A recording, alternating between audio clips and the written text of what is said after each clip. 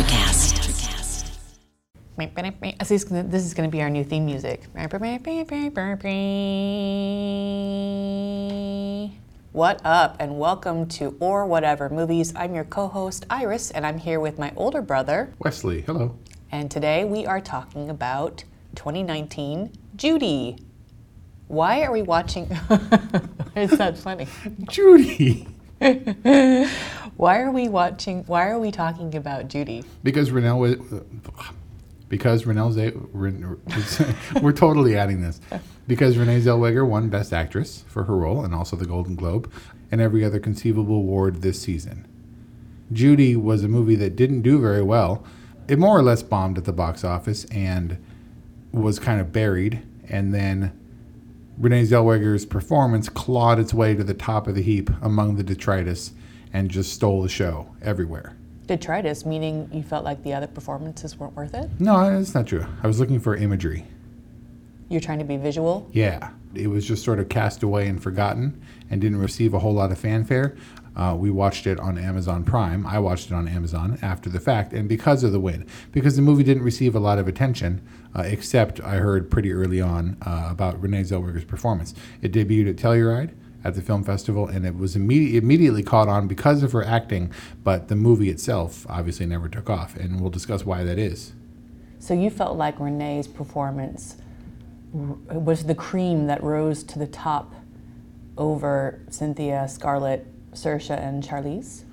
I thought Renee Zellweger's performance definitely stood out. I think it was a very obvious performance, a very obvious good performance, mostly because she was in full frame, super close up with all the wrinkles and flaws in a lot of this movie. She was very front and center, and I feel like the rest of the movie is a scaffolding around her. So it was a more obvious leading lady part.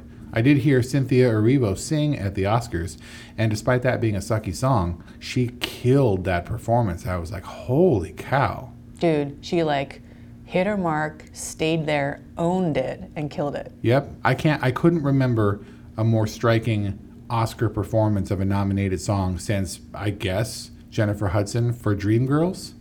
Who else has that kind of talent where she was nominated for Best Actress and kills a song live on the broadcast like that? Well, Billie Eilish kind of stole the show a little bit. Yeah, I was more focused on the in memoriam stuff. Oh, what about Lady Gaga and Bradley Cooper? No comment. Anyway, she is great in The Outsider, a totally different role. She seems like she's got a ton of range. Anyway, not that Renee Zellweger doesn't. Yeah, she took a long time, maybe 7 years off of acting at around 2010 and came back with the Bridget Jones Baby movie. Right. But I think she also came back looking completely different and claims that we just don't remember what she looks like. And that may be the truth, because she looked like the Renee Zellweger of old on the stage at the award ceremonies this year. But that one appearance, maybe it was makeup or something. Maybe there was something weird with her eyebrows, but she looked markedly different. And I don't think that look, whatever it was, stuck. But she was doing it to promote Bridget Jones, and when she appeared again, when she was in that movie, she looked to her age or whatever, that we hadn't seen her in a little bit, so she had changed a little bit in that way. But it wasn't anything like, whoa, what happened to Bridget Jones? We should, address this whole plastic surgery thing or whatever. So, I don't know. Whatever it was, it doesn't appear to have stuck. Maybe it was a hideous Botox job or something. I think they aged her a little bit for the Judy role. I would hope so, because she was definitely, and honestly, she wasn't aged as much as Judy Garland appeared aged from all the archival footage I saw. I couldn't believe that Judy Garland died at 47. She seemed way older than that. Yeah, and that's kind of the problem. The drugs and the addiction and stuff really ages you, and the alcohol. Yeah, and the malnourishment. Yeah. I thought that Renee Zellweger was looking rather waifish at the Academy Awards. I mean, she was wearing this bright, beautiful white dress and still looked like stick thin. Did you see how yoked her arms were? She looked like Linda Hamilton out of Terminator 2. You know who's got the best arms? No. Michelle Obama. I guess. What about Beyonce? Beyonce's got the best everything. Okay. She was kind of yoked, but she was also kind of stringy. Yeah, So definitely people commented about it. But she was thin for the Judy Garland role. As a matter of fact, I was wondering how did Judy Garland to the end of her life stay so thin? She was obviously still reeling and still feeling the after effects of having her eating suppressed and all the pills and stuff. Right. But you would think that she would chunk out after she was not under the yoke of, the studios or whatever trying to make a buck off of her. And she was still super thin. Yeah. Someone said that her weight fluctuated pretty rapidly. She would go in and out of weight gain and come back around. But still, that kind of self-control is something. Yeah, well, it seemed like it was so ingrained in her that she had to make a conscious effort to have a bite of cake. Yeah. So we started on the young Judy Garland in Judy and on the set of Wizard of Oz, right? And I don't think that young girl looked really... Did you get a Dorothy vibe from her? I got more of a ethnic-y something. So whatever the case, she didn't immediately strike me as Judy Garland. There was one moment where she said something and her phrasing and tone of voice hit me and I was like, oh, that was good for a second. But generally speaking, if you had said, who does this look like, it wouldn't have been Judy Garland. But we deliberately started with Judy on the set of Wizard of Oz. Darcy Shaw is her name. And we interposed that with Judy in older life, and we kept coming back to the flashback. And that's a device that generally has a purpose, or they don't bother. Recently, I remember Saving Mr. Banks, where we find out why P.L. Travers is the way she is. So we flash back to the trauma that she experienced watching her father succumb to his alcoholism. But when they do that, there's usually a reason. And I was trying to figure out what the reason was, aside from her facing off with Harvey Weinstein, and trying to get the role of Dorothy. Harvey Weinstein? Whatever. Louis B. Mayer, he's basically Harvey Weinstein, right? Yeah. Us going back and forth, I was trying to figure out what purpose that served, other than to set up why she was so troubled and why she had problems with the pills and what ultimately led to her death. It was necessary to root it in The Wizard of Oz. For context, for anybody who maybe came into this movie blindly, and also because they don't talk about Wizard of Oz, or she doesn't sing Somewhere Over the Rainbow until the very end of the film. Right. I agree with you that it was necessary. Like it or not, most of our references for Judy Garland, most of our associations of her are with The Wizard of Oz. But as a kid, she was sort of feisty, right? She would grab the hamburger away from Mickey Rooney and take a giant bite. And she would take off her clothes and jump into the tank when she wasn't supposed to swim and not get her hair wet. She was like acting out in a way that kind of gave me hope for who she would become. Look, she's in a tough situation, but she's a feisty girl and she's going to fight. And she's got, a really expressive person bottled up under the surface that's just aching to come out. And then it never does. She was under the thumb of MGM and made The Wizard of Oz, and it affected her for her whole life. But that kid kind of gave me hope that the Judy Garland from The Wizard of Oz would grow up to be something of a fighter. And while Judy Garland certainly did a lot, to try to cope with this level of fame, she ultimately didn't make it. Maybe that hope was necessary for you to stick with this story, which was otherwise very bleak and very tragic. Yeah. And so I feel like there's a problem there in that the movie was pretty close and unflinching is what all the reviewers would say. Her performance? Both. We were all up in her face. And when she's getting booed off stage, there's nowhere to cut away to. We see every flash of pain cross her face, and it's heartbreaking to watch, and we can't look away. And the camera certainly doesn't look away. Right? But I feel like setting it up that way, maybe it lent more of an impact to a girl who had some hope and who had a sense of identity, was ultimately stripped away, and that makes it all the more sad. Right. Like she was so squashed by the time we get to her in the present day of the story. Well, you knew that there wasn't going to be a happy ending. No, I didn't know exactly the circumstances of her death. I knew that she overdosed. I didn't know how close it was to the time at which she was being portrayed. I felt like this movie had sort of a dreamy quality in that the times kind of blending together didn't seem to matter as much. How long exactly she was in London, how long she was away from her kids, Right. What her association with Mickey was, and Mickey Rooney and the other Mickey that she later married, who they were as a couple was a little bit unclear. Yeah. And I felt like that was all just sort of us shoulder to shoulder with Judy kind of stumbling through her life and trying to make the best of things happening. We didn't have a clear sense because I don't think she had a clear sense. She didn't know where she was a lot of the time. Yeah. And that was very sad. So I might be attributing too many of the movie's flaws to intentional, ideas of how to tell a story from Judy Garland's perspective. Right. Maybe it wasn't a great movie, but honestly, watching it after the fact, and we know that she won for Best Actress and otherwise the movie didn't really receive any accolades. It seemed as typical an Oscar baity kind of movie as anything. It just, she was so front and center that maybe everything else was overlooked. I didn't feel like it was a bad movie. Well, the movie was just Renee Zellweger, really. Right. This wasn't a passion project for her. It was not? No, she hadn't been chasing it for years. She worked really hard. My understanding is she worked with a vocal coach for like a year Was that to her perfect singing? tone. Let's get to that. This movie was brought to her, and she said she didn't understand at the time why they thought the whoever brought it to her thought she would be a good fit. But she decided to go with it and went with it and worked really hard. So, Yeah, she was saying in her red carpet conversation about the film, saying that she went down the YouTube rabbit hole, found any archival that she could, and incorporated that into her performance. yeah, it's a weird day and age, right, where award-winning actors and actresses will watch YouTube the same way we do to kind of get a vibe for people that they're going to embody for the next, however many months or years. So when I watched the movie, we obviously see her first performance with all its flaws and ticks. And then later on, somewhere in the middle, there was another song that she sings. And it was obviously lip syncing. And I don't mean that in a bad way, because just the way that movies work, it's much too complicated. You have to be able to cut away and change angles and things. Sure. They can record the song, and then the artist lip syncs the song that they sung in a much more controlled environment. Right. But that first song, I was like, I think she did that one live.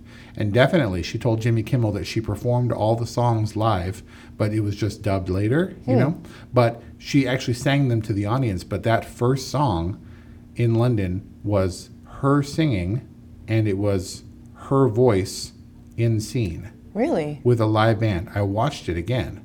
We had an angle from her in the back looking at the audience.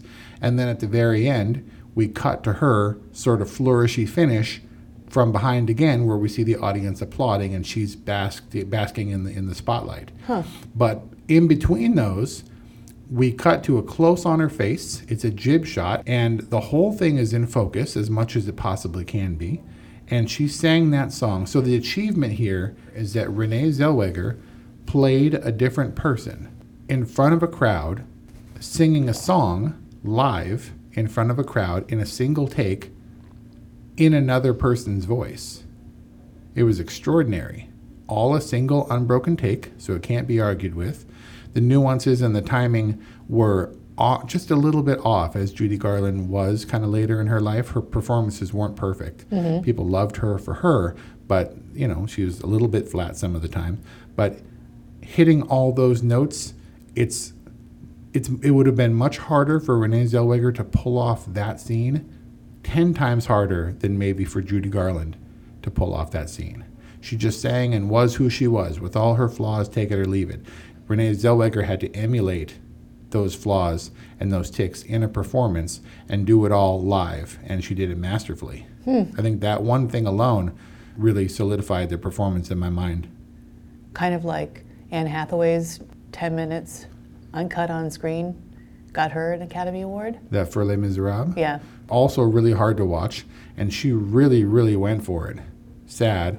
Again, not perfect in terms of her singing ability, but really raw and impressive. Maybe that's the key. Single take sad singing shots get you an award.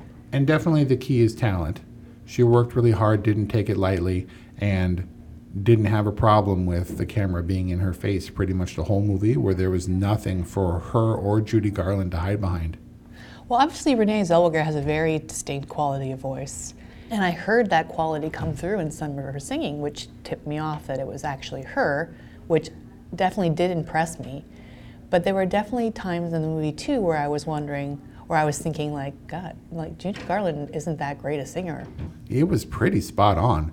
I mean, Renee Zellweger took this role and made it her own. She wasn't doing a dead-on impression, but the sort of just shy of being on the right, on the note, just a touch flat, and that sort of weird vibrato she does was pretty solid. Really? Mm-hmm. So I've played the Somewhere Over the Rainbow clip for Paloma dozens of times and really had an opportunity to kind of analyze her performance, which is also almost single take and live in The Wizard of Oz. And her voice is incredible. And I was wondering if they were trying to send the message in Judy the movie that she lost it as she got older, because I mean, if that was representative of Judy Garland's later in life performances, then it seems to me that people loved her because of her, but not because she was a particularly extraordinary singing talent. Well, that's what Louis B. Mayer said to her, to the character, was that there are other girls that are prettier, have a slimmer bridge on the nose or whatever, or aren't, from bumpkin towns or whatever, but you have what none of those girls have. Do you know what that is? And she said no, and he said, you have the voice, right? And as a little girl, at 15 years old, crystal clear, and really beautiful little girl, and it's hard to imagine that anything could sustain like that into her 40s. It must be terrible for child celebrities or child stars to grow up and try to and be associated with that role for their entire lives, never be able to sort of age gracefully, because they'll never measure up to those standards. Right. I want to talk more about Renee Zellweger's performance, but first I want to talk a little bit more macro about the film. Was Judy a biopic? Well, yeah, of course. It was a biographical picture about Judy Garland. It was based on a play called The End of the Rainbow. And The End of the Rainbow was a bit more fantastic. It had some more fantastical elements. It was sort of stylized, maybe like Rocket Man. But they were going for a more practical, real sense in this movie. And they were striking some of the more fantastic elements in favor of a more realistic portrayal. I feel like biopics typically try to cover too much of a person's life. And they start with the wide-eyed, fresh-faced artist who has something really special to give, and then they follow them in their rise, and then their inevitable fall, and then their return to some kind of humanity, if they're lucky enough to survive that fall. And this film starts with a pretty already tore up Judy Garland and documents that struggle through this, basically what is like the final chapter of her life. And I kind of appreciated that they had I guess it was based on this play or whatever, but they had the restraint to kind of let this chapter in her life be the chapter that they focus on. I like that too. I think to your point earlier that going back to Wizard of Oz was essential. We needed to see how that informed her life, because really that was a pivotal moment in her life. It defined her for the entire public, and it defined like cinema. Yeah, and it was really the start of her sort of descent. But wasn't it kind of a bummer too to see like the greatest movie ever made colored in this sad backstory? Too soon? Because, dude, that was like 90 years ago. But it's still like beloved. Yeah, I like that movie. We grew up on that movie. For 1,000 years, Turner would play that movie once a year, and we would always line up for it. And then we had VCRs. I still have a DVD copy of that movie somewhere. So it didn't bum you out to like know that this was the sad reality behind it? In the same way that Saving Mr. Banks might have pulled back the curtain on the otherwise wondrous and flawless Mary Poppins. If I had been younger, this might not have been the right movie. I don't think this is, a movie for kids, but it was kind of a bummer, especially when Weinstein/Mayer was being all gross on the set of a movie that's been beloved for like 100 years. Right. Yeah. I think that it was necessary to go back to Oz and see the young Judy Garland as we knew her, I guess, in a sense, and then go back to the older Judy at the end of her life. It was kind of the bookends of her life.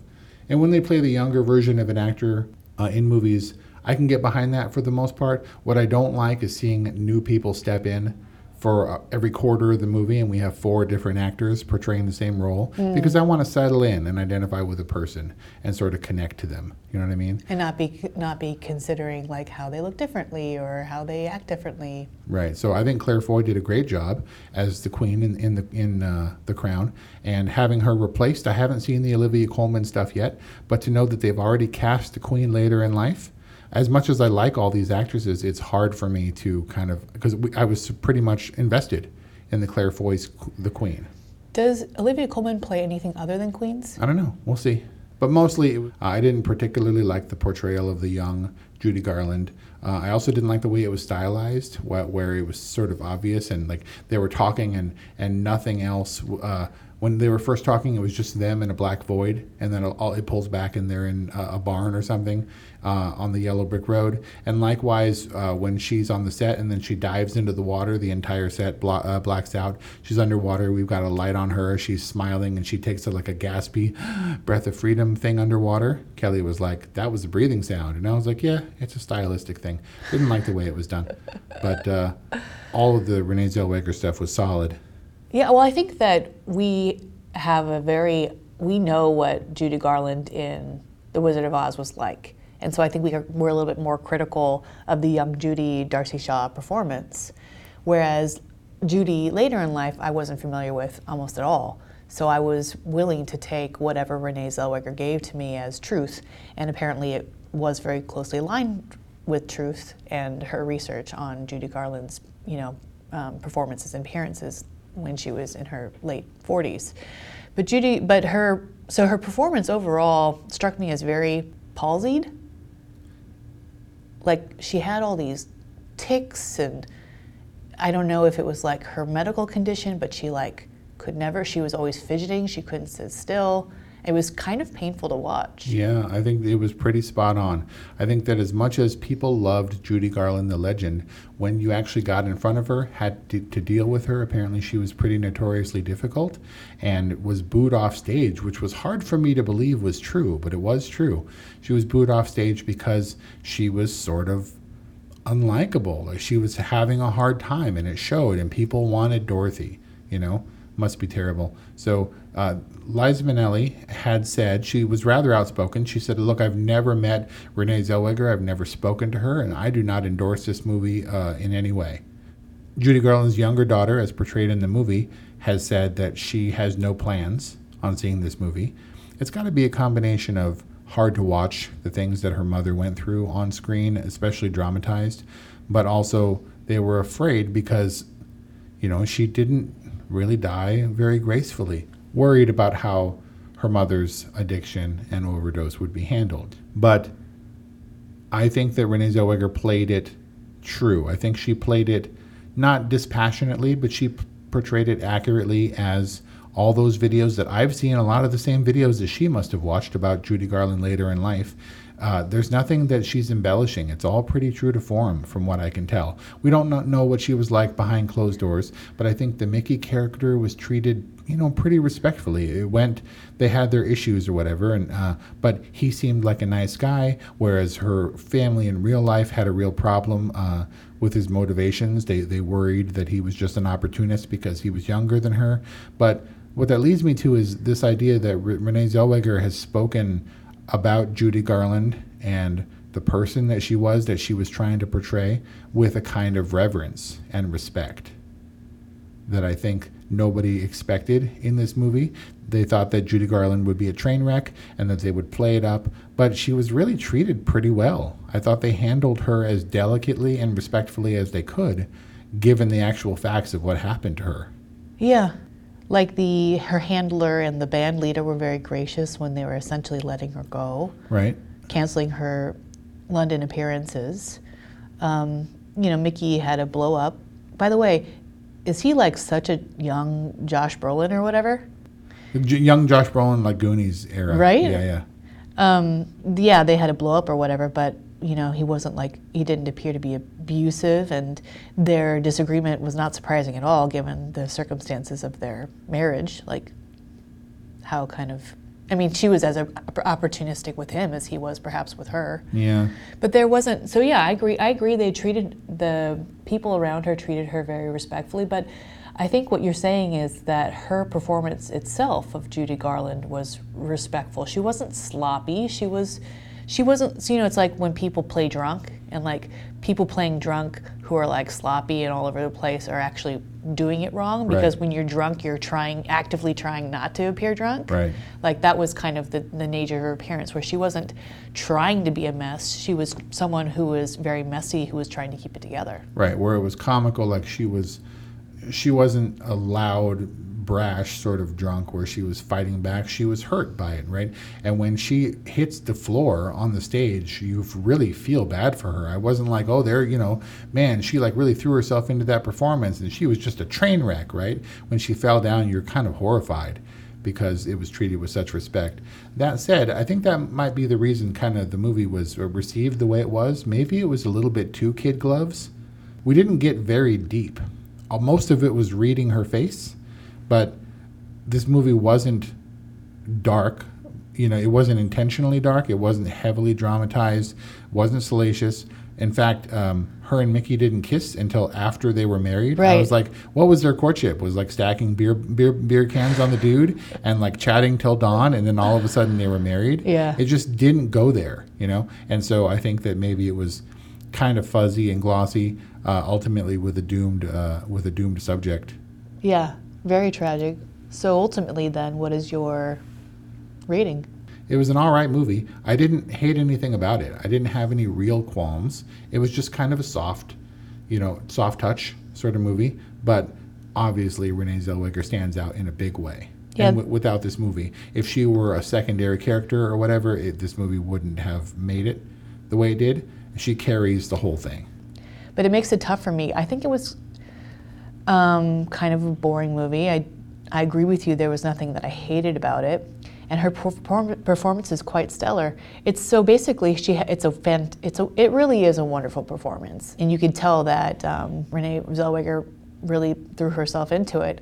It's a great performance in kind of a really, I think the movie doesn't work because it's just kind of a bummer. Her performance alone, as great as it was, wouldn't be enough to push this into like a total recommendation category. This is an all right movie with a stellar performance that really puts it toward, you know, that deserves recognition, which I think is how it was received. It's difficult. We're not reviewing this movie in a vacuum. This review is reactionary.